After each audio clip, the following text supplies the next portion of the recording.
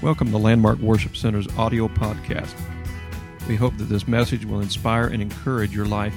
So open your heart and mind and receive what God has for you today.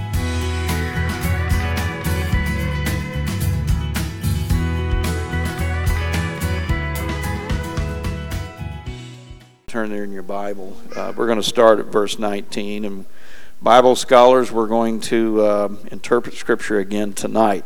As you're turning there, I know that the Lord, I know I've always known this, but the Lord kind of showed me how He is concerned about even the smallest of needs. Sometimes those what seems to be small needs are not so small, they're big, especially if they're troubling you. And my responsibility at work is, of course, I'm taking on 2 or 3 different roles now, so I guess I should just own the business, but I don't. But we had put a furnace in for an elderly couple, and sometimes I'm not saying this in a derogative way, but I do know that sometimes situations when people are older, when you put a furnace in for them, it's not like the old one. It's not like the old one. The old one was way too big for the house, so we put another unit in, a little bit smaller, and that one was still a little bit too big for the house. So the guy, I know his blood flow is not flowing as good as it should, and I understand that more and more as I get older. You get colder. So him and his wife always said that they're very cold. They're very cold, and it got to a point where this man was saying, you need to take this furnace out, put something different, put something bigger in. And if you do that, it's going to damage the furnace. So I went out there, and before I did that, I asked my wife to pray for me. She said, just trust God. And, she says, trust God. And I'm saying, I already know that. That's what I'm supposed to do. But sometimes we don't really think about it as much as we should. But yes, and I have been praying, and I prayed, Lord, give me the right words when I walk in the house to talk to them, because this furnace can do a bigger house than what their house is. And I knew what the problem was. They have a part, like a bedroom upstairs, and they don't have heat up there. They have the furnace up there turned off, and there's an open stairway. Cold air falls. If we asked Sister Franny, the professional physics teacher, if we ask her, cold air falls, heat rises. So that cold air in that bedroom kept falling down the stairway and making it cold in the kitchen, and that's where the lady had cooked and spent a lot of time. So they were constantly cold, and he was saying, you need to take this furnace out. It's just not doing the job. So I prayed before I got there. I said, God, please give me the right words to say. They gave me an earful when I walked in the door. And I just smiled and said, okay, but I'm going to test some things out here. And I went through and I put thermometers all over the house. And my procedure is, and I didn't even think about this, but I know that it was the Lord that let this happen. I turned the thermostat up to 86 degrees. And I let that thing start heating, and they were looking at an old thermostat that they put beside the new thermostat that was totally off. And they said, it's not warm enough in here. So I put thermometers all over the house, turned it up to 86 degrees, and I just kept talking to them, kept going around checking these thermostats, and it kept getting hotter and hotter and hotter and hotter in the house, until I looked over at the guy sitting on the couch, and he was like sitting there going, he was like sweating, and I was walking around, I was sweating, and she was sweating too. And he looks at me and he says, yeah, that furnace does the job. He said, I'll never bother you ever again. But I thought about that, and as I just simply prayed a prayer, God, help me with this, because I don't know what to I know I can say to them, but is it really, sometimes you could know what to say, but you don't know if it's going to register with them. They're going to understand that. And but the Lord just kind of worked that out. Just the fact of, I'm sure the Lord just allowed me to just turn the thermostat up high. And I wouldn't even think about it making them sweat, all of us sweat. And it did prove a point that furnace will do the job. Just turn the thermostat up a little bit higher. You're going to be warmer. But I say that to say this: God is concerned about the big things and the little things. And if you just simply pray, talk to God, God does take care of those things. He always does.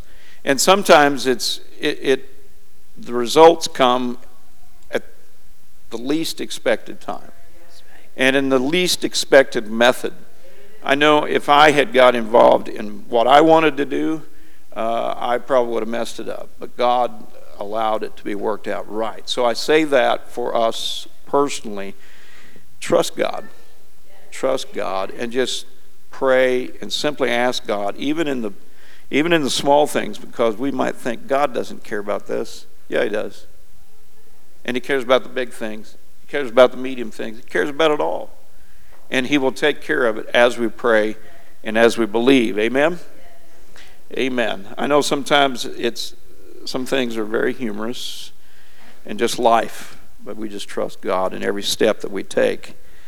The book of Proverbs, chapter 15, verse 19.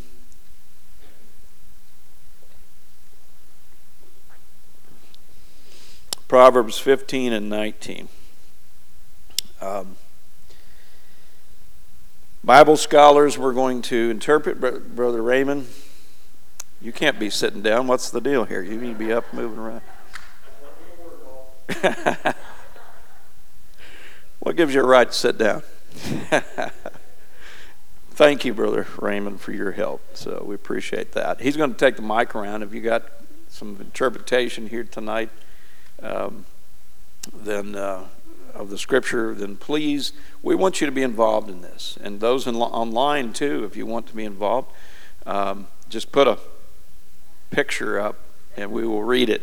So, and how many have enjoyed the interpretation of the Scripture? We've heard so many great words and thoughts of these Scriptures that really open up our understanding about a lot of things. And thank you for sharing those thoughts here tonight or in the past. Okay, the book of Proverbs, chapter 15, verse 19. It says, "The way of the slothful man is as an hedge of thorns, but the way of the righteous is made plain." Plain. Now this word plain is Plain. The way of the slothful man is as an hedge of thorns, but the way of the righteous is made plain. What do you think that Scripture means here tonight? Yes, Sister Juwan. When I was reading this morning, it was I was thinking of a path, and it was very pretty. It must have been fall. There was 2 rows of trees. The path was littered with different colored leaves. The trees were lining the path, and I was walking with the Lord, and He was my Prince of Peace, and it was very peaceful. And then I started thinking about walking with the Lord is no place to be lazy, because just like if your yard is the hedgerow can grow into the yard, and right, you'll never get your yard back. So if you're lazy and you lack prayer, reading the Word, praying the Word, attending church, your thorny vines and weeds are going to grow up across your path and block the path of your walk with God. And the Bible says press toward the mark, because getting rid of all those weeds and letting them not grow across your path is hard work. All these things that we have to do every day to protect our walk with God is work. Sister Lonnie shared a scripture with us last week, Jude 1 and 3, that says contend for the faith. That's a fight. And fights if you're going to fight for something, you can't be lazy about it. Right. So if you're slothful and you neglect your prayer time and you're reading, the weeds of the world and the flesh are just going to grow across your path. And I was thinking about the woman with the issue of blood, how she pressed through the crowd to touch Jesus' garment so that she could claim her healing. And she wouldn't have got that done if she had have given up before. And that had to have been a huge crowd. And she had a lot of pressing to do. So I apologize for rambling because I do that. But sound like you've been studying. That's good. That's good. That's good. Very good. Yes. Thank you for that. And who's next? Who wants to take a chance at this? Sister Toby. Let me read that again. The way of the slothful man is as an hedge of thorns, but the way of the righteous is made plain. So I looked at the type of person, slothful, and so I looked it up in Strong's, and it says sluggish or lazy. And then, but the way of the righteous is made plain. Righteous means straight, upright, correct, or level. And I thought, why did they use the word righteous instead of like the way of the busy man is made plain, or the way of the person with energy, or industrious, or drive, or intentness, or pertinacity, or people that are productive is made plain. And I realized that slothful is a carnal attribute. Righteous is a spiritual attribute. And that only really comes from God. It's something that you receive from God. Where if you say, well, the busy man's way is made plain, that's carnal too, to be busy. Everybody's busy. So that was just my thought. That's good. Very good thought. And you know, when you think about that, and I want to say here, you all have been studying, and that's good. That's exactly what we need with these scriptures. Go ahead and read them and study. Matter of fact, every interpretation of these key words here, you already gave it, and that's good. That gives us an understanding, more of an understanding about the Word and what it's all about, what it's trying to say here. And we're getting it. God wants us to be able to look at the Word of God and understand it and know exactly what He wants. He doesn't want to keep His Word and the meaning of His Word from us. He wants us to know His will. When my sons were growing up, I wanted them to know my will. Don't run out in the street. Go mow the grass since I don't want to. Do this, do that. You know, I had certain rules. My wife had certain. We didn't want to make a veil of fog there so they didn't understand it. It's the same thing with God. God wants us to understand His Word so it will make our lives better. And one more thing I wanted to mention about what you said, it just brought it to me that a lot of these scriptures, we had talked, Sister Lonnie, here last week, I think it was, about how each one of these scriptures starts out with one way, and then it says, if you do this way, this is what's going to happen. It's not going to be good. If you do this way in God, it's going to be good for you. So I was thinking about that, and when we look at this, it's the bad way is our way of flesh and the ways of man. But then it turns around. Why do they use righteous? Because the good way is the spiritual way. The Bible way, the God's will's way, and that's the reason why they use righteous. So that really brought a interesting thought here to my mind about that. Anybody else? Interpretation of that scripture? Let me read it again. The way of the slothful man is as an hedge of thorns, but the way of the righteous is made plain. Let me go ahead and give the key words here. Way, we've talked about this before, is the road or path or journey of life, the direction we're going. of the slothful, the sluggish, the lazy. It was kind of funny here around Christmas time. We had a little running joke with River and Nori, and I was telling, they were acting out some things, and I said, walk like a sloth. And they started on one end of the room, and it was probably 30 minutes later, hadn't even got about that far. And they were just walking so slow, you couldn't even hardly see them move. But slothful, sluggish, or lazy, thorns, briars to prick. And Sister Joanne, you mentioned the hedge. I remember a hedge that we had in front of our house. You couldn't get through it. It was so thick hedge of thorns. The righteous is straight, right, level, upright, correct, pleasing. And made plain is to lift up, cast up, exalt, esteem highly, prize.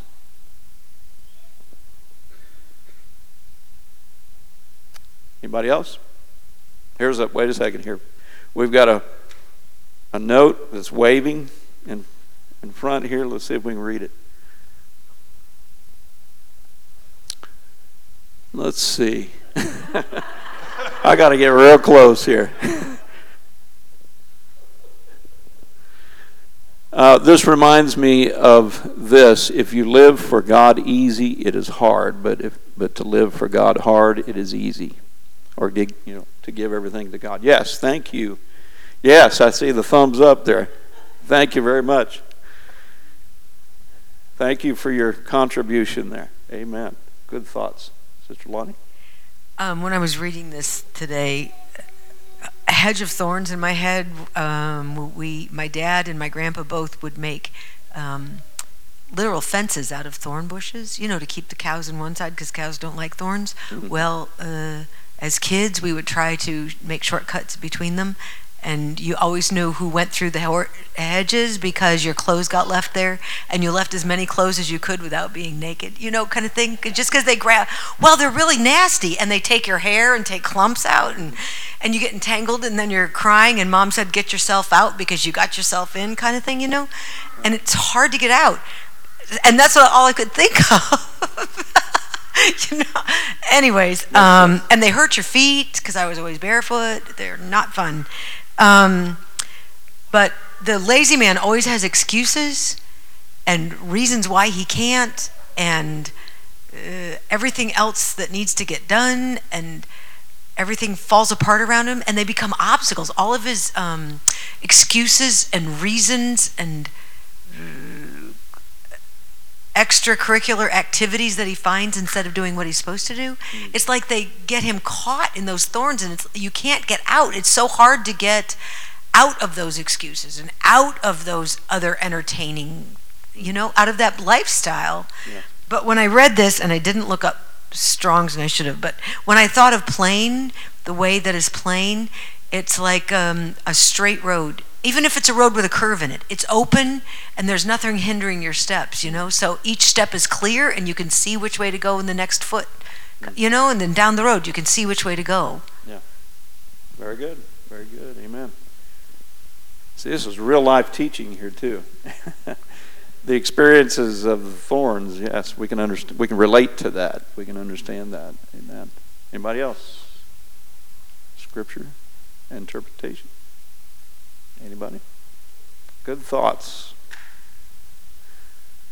Okay, let's go to the next verse. Verse 20.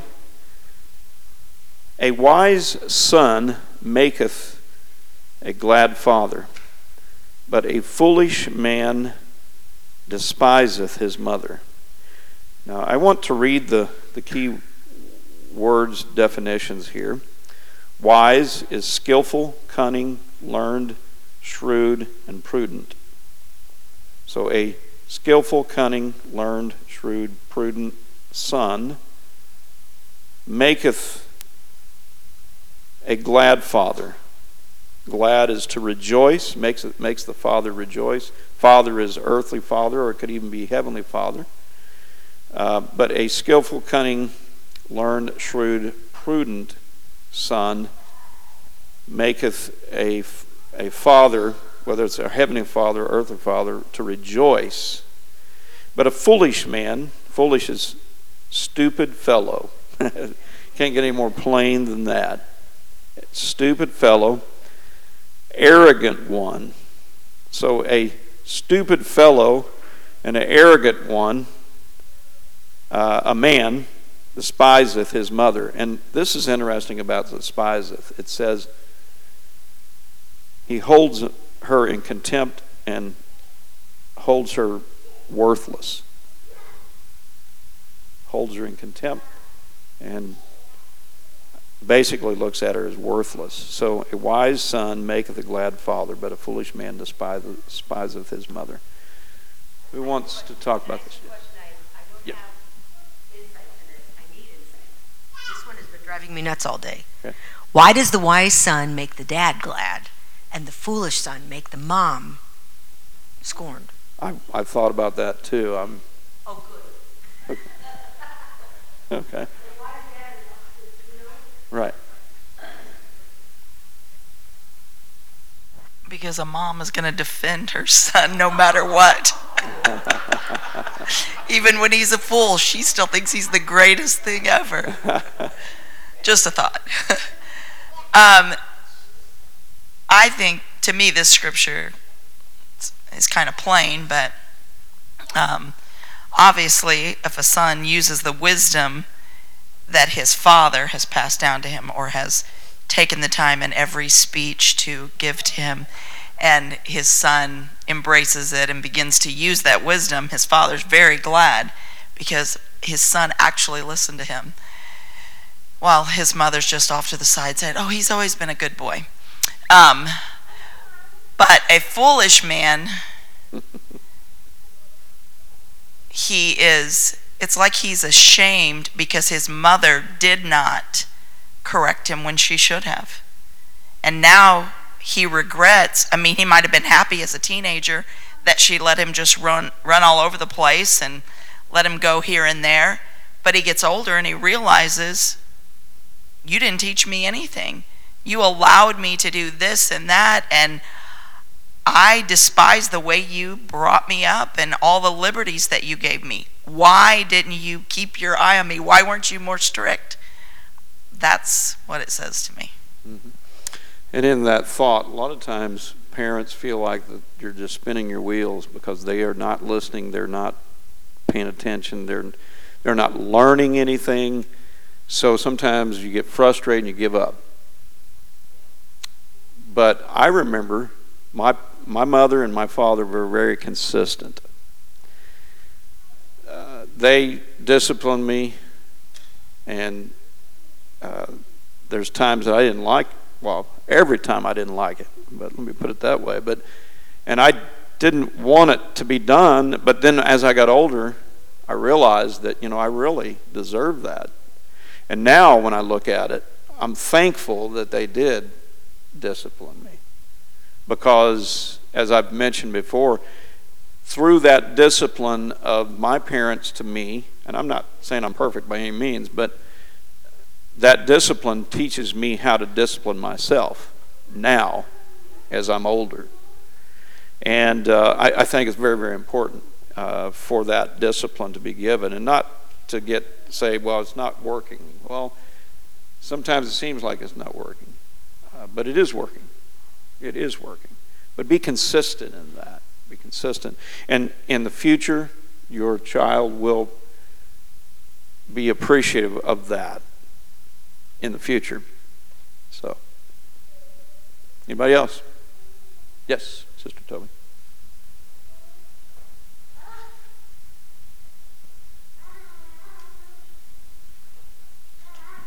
I had heard one time, and you may want to double check me, but this is what I was told also, that when a child was stoned for rebellion, the only one that could cry out for that child was the mother to save his life.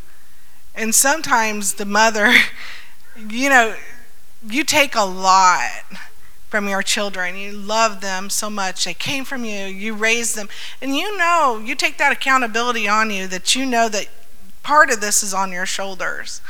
But that's what I had heard, that the mothers could cry out and say, save my son or save my daughter, and that would be the only voice that would stop them from stoning them. So, but I do agree that between like the father, how if you take that instruction from your father, even as a girl, my dad had 3 girls, but my father, when he said something, Mom always said something, but when my dad said something, there was just a respect for him there that I just automatically had. And say it may have been God-given, or it just may be what is in children. But I always respected him. And there was one time that me and my mom had a disagreement, and I was 18 and I thought I was big enough. I wasn't big enough, and my dad come in and said, "What's going on? And okay, if you can't treat her correctly, then you're going to have to leave." And so I sat there with my mom, and my mom's like, I said, "Dad told me I had to go," and she's like, "No, just go out there and talk to your dad." And I'm like, "No, he told me." And I went out there and I talked to my dad, and my dad said, "If you repent, you'll be forgiven."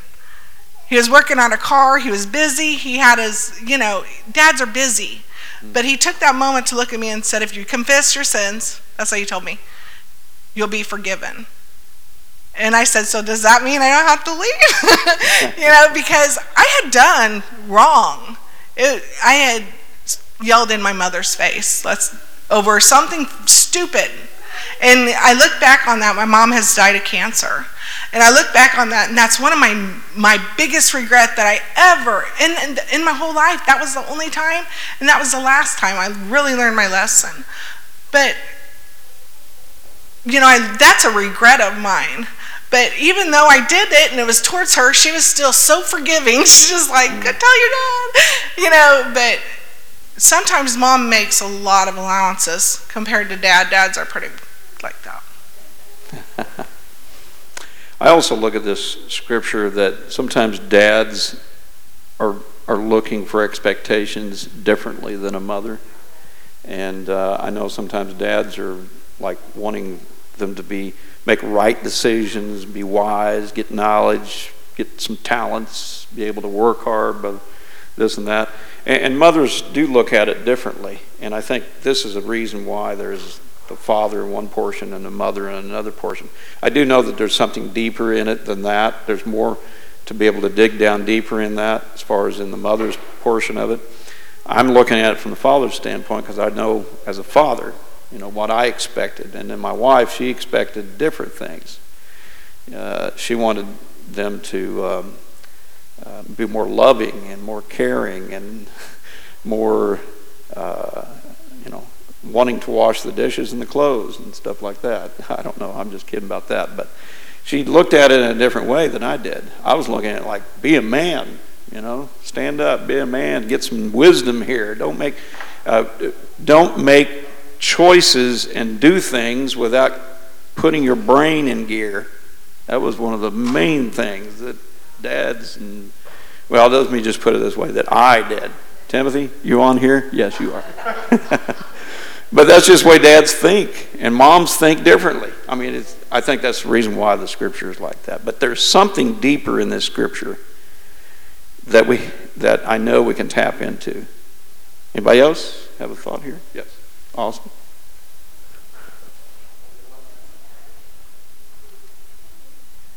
The word despiseth, again, hold in contempt and worthless.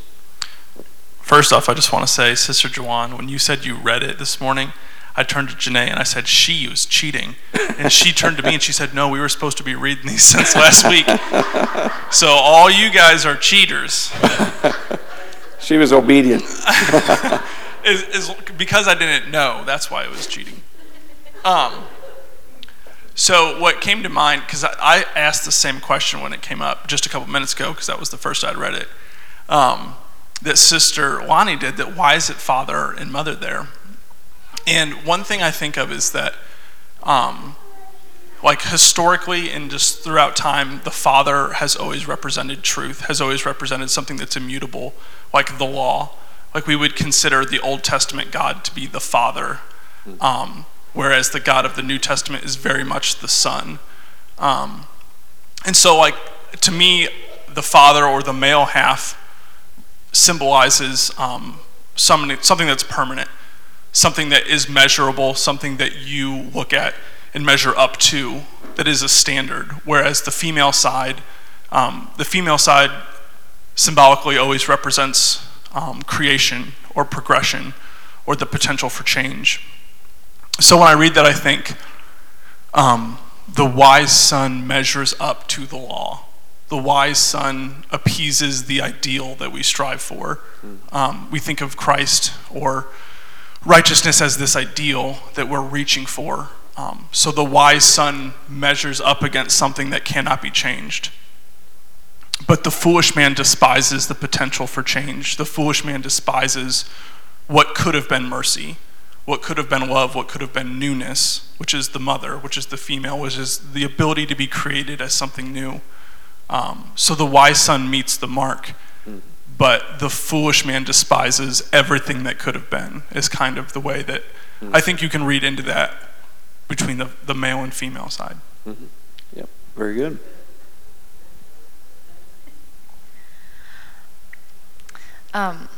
So I agree as far as like the what we've talked about with the separation of the two, like why father here but why mother here.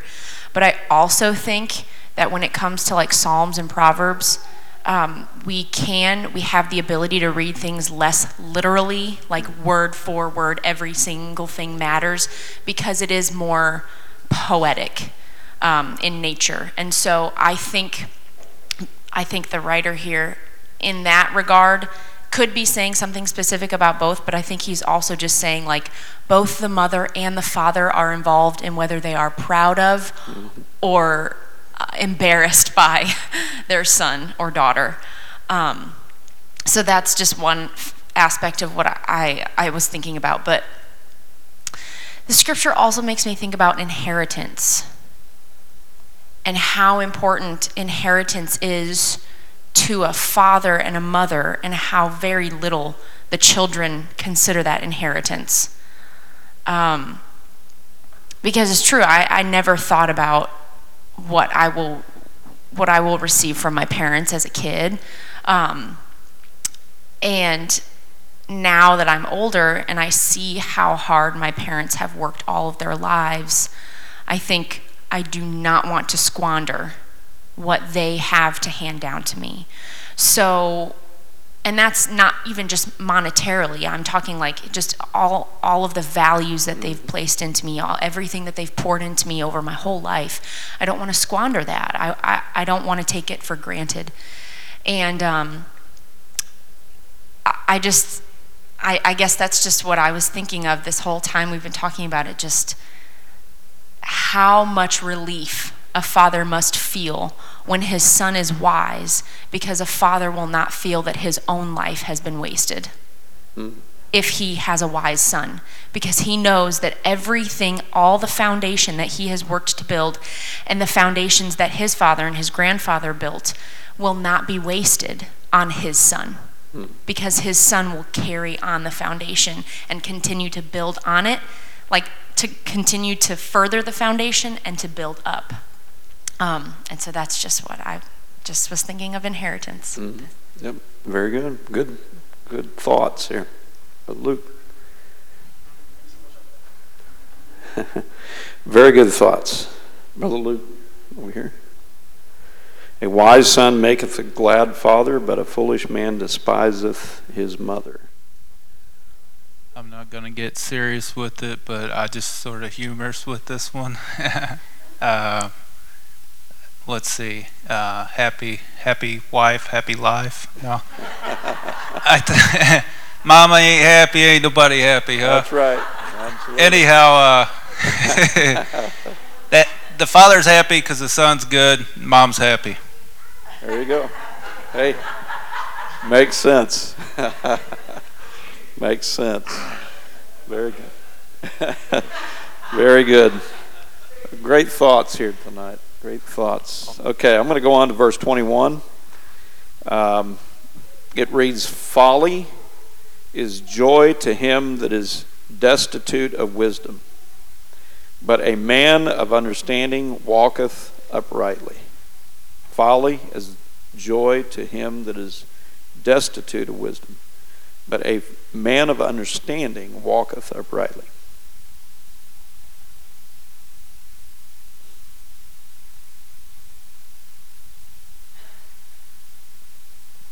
Sister Juwan.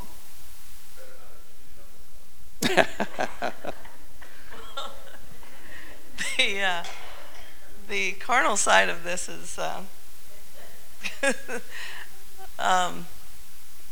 lot different than the spiritual side. But working at Walmart, okay, so we see people shoplifting all the time, and they think it's funny. It's a joy to them and it is folly.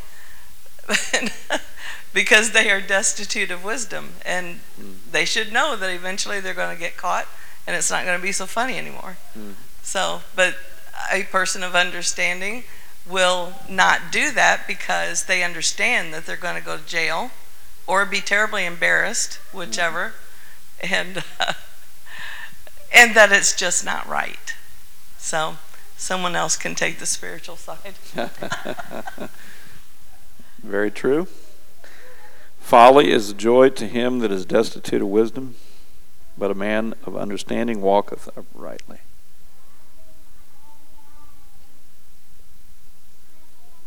Sister Janae?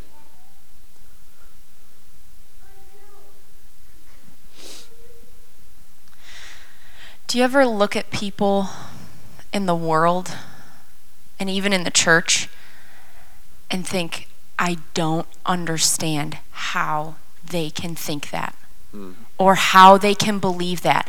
And I don't even mean, that might sound funny, I mean it like totally serious, like very serious stuff. And I don't know why this is the first thing that came to my mind, but just all of the stuff that happened last year, and I know it's been going on for much longer than just 2020, but all of the stuff that came up last year about child sex trafficking.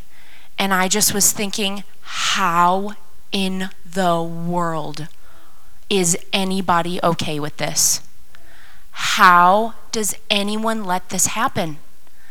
I just cannot wrap my mind around it. I cannot fathom it. But this scripture makes it make sense. They are destitute of wisdom. That is why they can, not only can they let it happen, they can find joy in it. And I just, I know that's a little heavy. I'm sorry if that's too much, but that was the first thing that I thought of, because there's some things I just can't understand it. But when you realize that those of carnal thinking are destitute of wisdom, and not just wisdom, not just worldly wisdom, because you can even think in the world like, well, yeah, that's wrong, we should never do that. Sometimes it just takes godly wisdom to know not to do something, to know that something is wrong. And our world is so very lacking in wisdom, and it's what causes all of the pain and all of the suffering that we see around us. Right. But if you have understanding, you're upright, and it won't even cross your mind twice. You'll just know right away, because that's what wisdom does for you. Gives you discernment, gives you understanding. And you don't waver and walk on the path of the unrighteous. Right. Very good. Very good. Who's next? Let me read a few definitions here. Folly says foolishness. So foolishness is joy, or the word joy is gladness, glad of results, pleasure. They take pleasure in the foolishness. So folly is joy to him that is destitute. Destitute means lacking, in need of, and in want of. Destitute of wisdom. They might not even understand they want wisdom, but they're in need of it, and they deep down they want it. Wisdom is heart and understanding. Understanding is insight, intelligence. Walketh, of course, again, to lead, carry, manner of life. And then uprightly is be straight, be level, be lawful, be straightforward. We have a picture here. Just a second, we'll get to that. The scripture reminds me of the scripture that says, when I was a child, I spake as a child, I behaved as a child, but when I became a man, I put away childish things. There are a lot of things that children can get themselves into trouble with, because to them it is folly. It's just a whole lot of fun, because they don't have the wisdom to understand that it's dangerous. You know, there's a lot of kids that like to play with fire, in the fire, jump over the fire, and start to catch the house on fire. And I'm not going to say any names, but it's because of a lack of wisdom until they meet the seat of understanding. The Board of Education. The Board of Education, yes, hits and makes a seat of understanding or whatever. Right. But that's what this reminds me of. It reminds me of how children, you know, we're always correcting them because they do not have the wisdom. Right. And they think a lot of things are fun, all fun and games, but it's just because they lack wisdom. So. Mm-hmm. Very good. We have a note here. Brother Raymond, can you read that?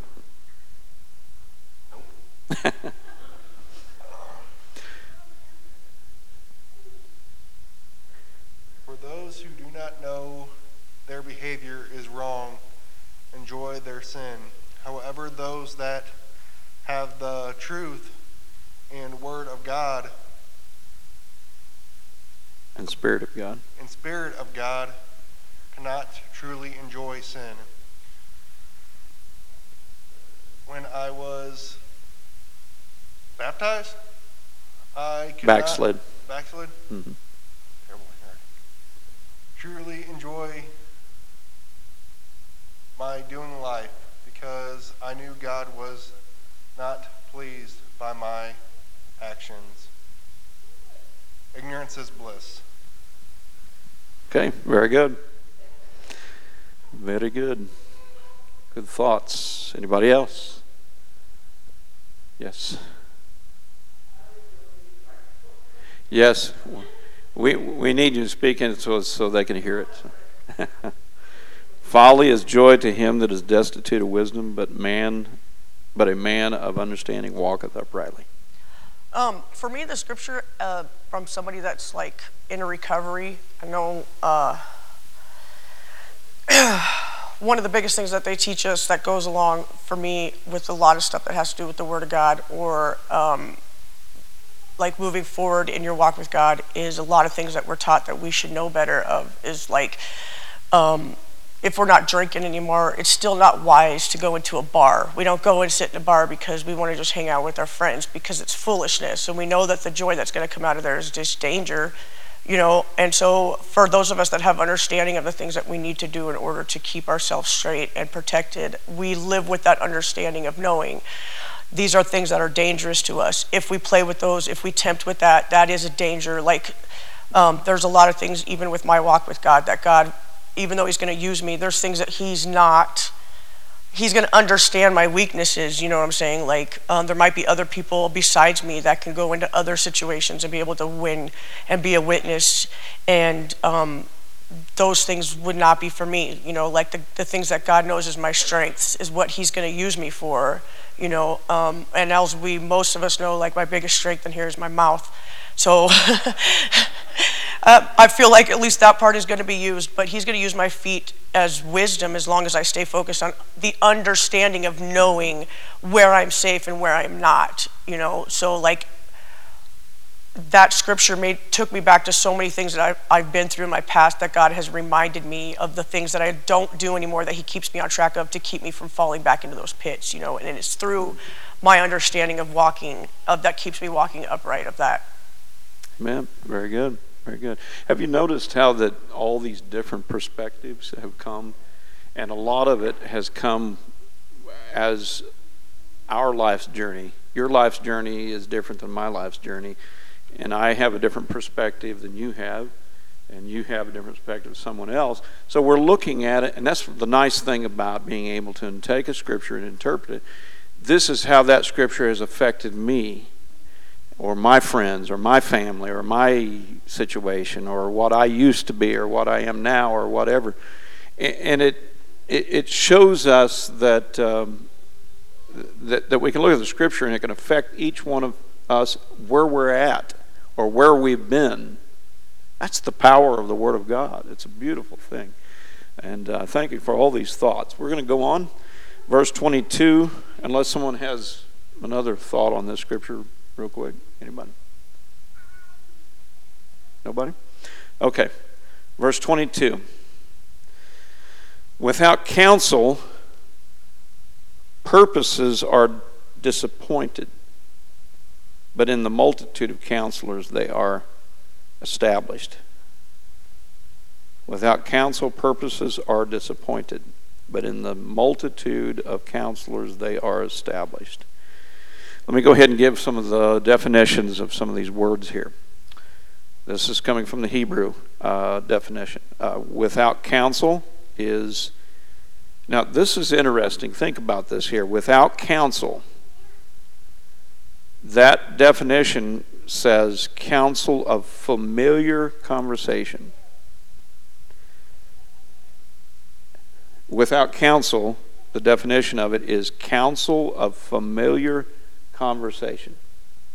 And then there's another part of that, 2 or 3 different parts of that. Circle of familiar friends. Assembly. Company. So it's without counsel, without the counsel of familiar conversations, circle of family or familiar friends, assembly, company. Kind of sound like a church. Can sound like close friends, people you've been associated with for a while, that you tend to get counsel from. So without counsel, purposes, which is plan and invention, are disappointed. Disappointed means to frustrate, to make ineffectual, to break apart. And then multitude is abundance. It goes on and says, but in the multitude of counselors, multitude is abundance and greatness, and counselors is advise and consult. And then also established, definition is become powerful to arise and to stand up. But in the multitude of counselors, they are established. Become powerful to arise, to stand up. What's your thoughts on this?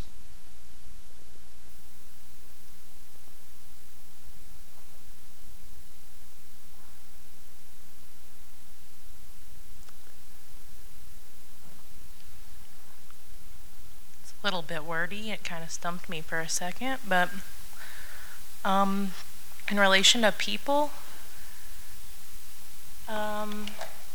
it just kind of took me to the body of Christ.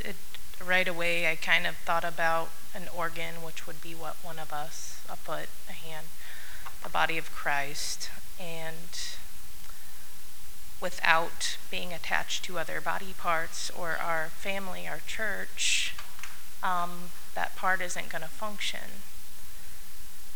But in the multitude together, the purposes will be established, the purpose for Christ. Mm-hmm. Very good. Very good. Good thought. I'm going to try to get this out right because my brain's like all over the place. So I kind of go back to the scriptures before that too. A mother and father, and I guess like teaching your children type of thing, and what I'm going through now, sort of with my children. So you're going to be disappointed. Your purpose is going to be disappointed if your counsel's wrong. So what I'm trying to tell them now is, if you're hanging out with these people and they're giving you all this advice, and it's constantly there, you're not going to fulfill the purpose of God. You have to be in the right counsel, because if not, you're going to walk away from the Lord, and it's just not going to be a good thing. Not going to be a good thing. So. Yep, very good. And it could be familiar counsel, but if it's not the correct instruction, it could lead us away from the purpose of God, for sure. Someone else? I'm kind of putting you on the spot, Brother Ron, but this reminded me of what you said Sunday morning. What did you say about a tool where its purpose is unknown? You said something specific about it. If the purpose of a tool is unknown, then abuse is inevitable. That's what it was. That's what it reminded me of. Without counsel, abuse is inevitable. It's just the way I read it. I just immediately thought back to that. I didn't have anything else to say, just to reference that. That was so in line with what he said Sunday. Likely you're using a screwdriver for a chisel. Hammer you always have.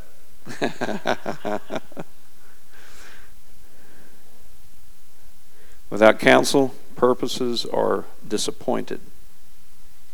But in the multitude of counselors, they are established. The purposes are established. Yes, Sister Toby, over the line. We'll get you here in a minute. I was just thinking about the idea that it's just natural human nature for us to gravitate toward people that think like us. Mm-hmm. Our friends are people that think like us. We have groups, cliques, whatever you want to call it. But it's a group of people within a group of people that pretty much think alike. And if we gather all our counsel from people that think like us, all we're getting is one viewpoint. Mm. All we're seeing is one perspective. But in a multitude of people that don't think like us, there was a thought that the Lord gave me a long time ago, but it's we get knowledge from a lot of different places. And if you get a bunch of knowledge about a certain subject from different perspectives, those things will tend to bring you down to the truth. If you're just getting one side of it, you're only getting a partial truth. The more counsel you can get from different perspectives, the more likely it is that you're going to arrive at a more complete picture of what truth is. And I think that's why it's probably wise, don't just go to the same group to get answers for. Look around a little bit, get some other thoughts on it. And if, you can weigh it out and decide if it fits or if it doesn't fit, but just like what we're doing here tonight. It's the same thing. And it's not that anybody's been wrong. Everybody's had a good opinion and a good thought, but it's broadened the scope of the concept that we're trying to learn about. Mm-hmm. Because it's all coming from different directions. Yeah. But it's focused on the same point. Mm-hmm. So it just kind of fleshes it out and makes it better, makes it a more complete decision on our part as far as what truth is. Mm-hmm. Good.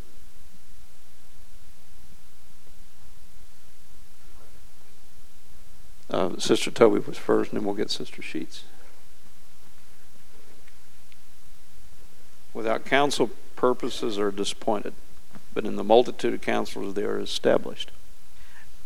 It just reminds me, of the story of Absalom when he took over the kingdom from David, and how he didn't want the elders information. He wanted the young men that would agree with him. And we do, like someone said, we want those that have the same manner of thought, because we're like, okay, then we're really right. But I'm more of the opposite. I like a good debate. I not a mean debate, but different thoughts and different, and put different words together where maybe I didn't think of it that way. But that doesn't mean you're going to change my mind. It's just I want to hear your side, your point of view.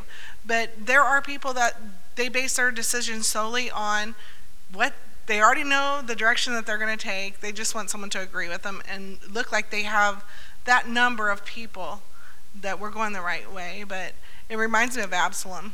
But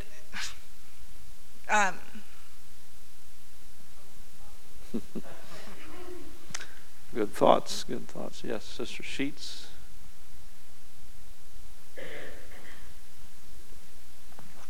This reminded me of a young lady from Salem who was at death's door in Springfield, Illinois hospital. And the doctors didn't know what to do for her, so they sent her to Barnes. And they had a team of doctors that studied her case, and all but one said, we can't do anything for her. But the one doctor said, I want to try something. Today, that lady is healed. She could have been gone because she was very critical, very, very critical. She had lost almost all of her body weight. She'd been in the hospital, I don't even remember how long, but seems like 2 or 3 months. But the one doctor said, I'm going to try. And he did, and that lady is a living, breathing miracle today because of the counsel that they had.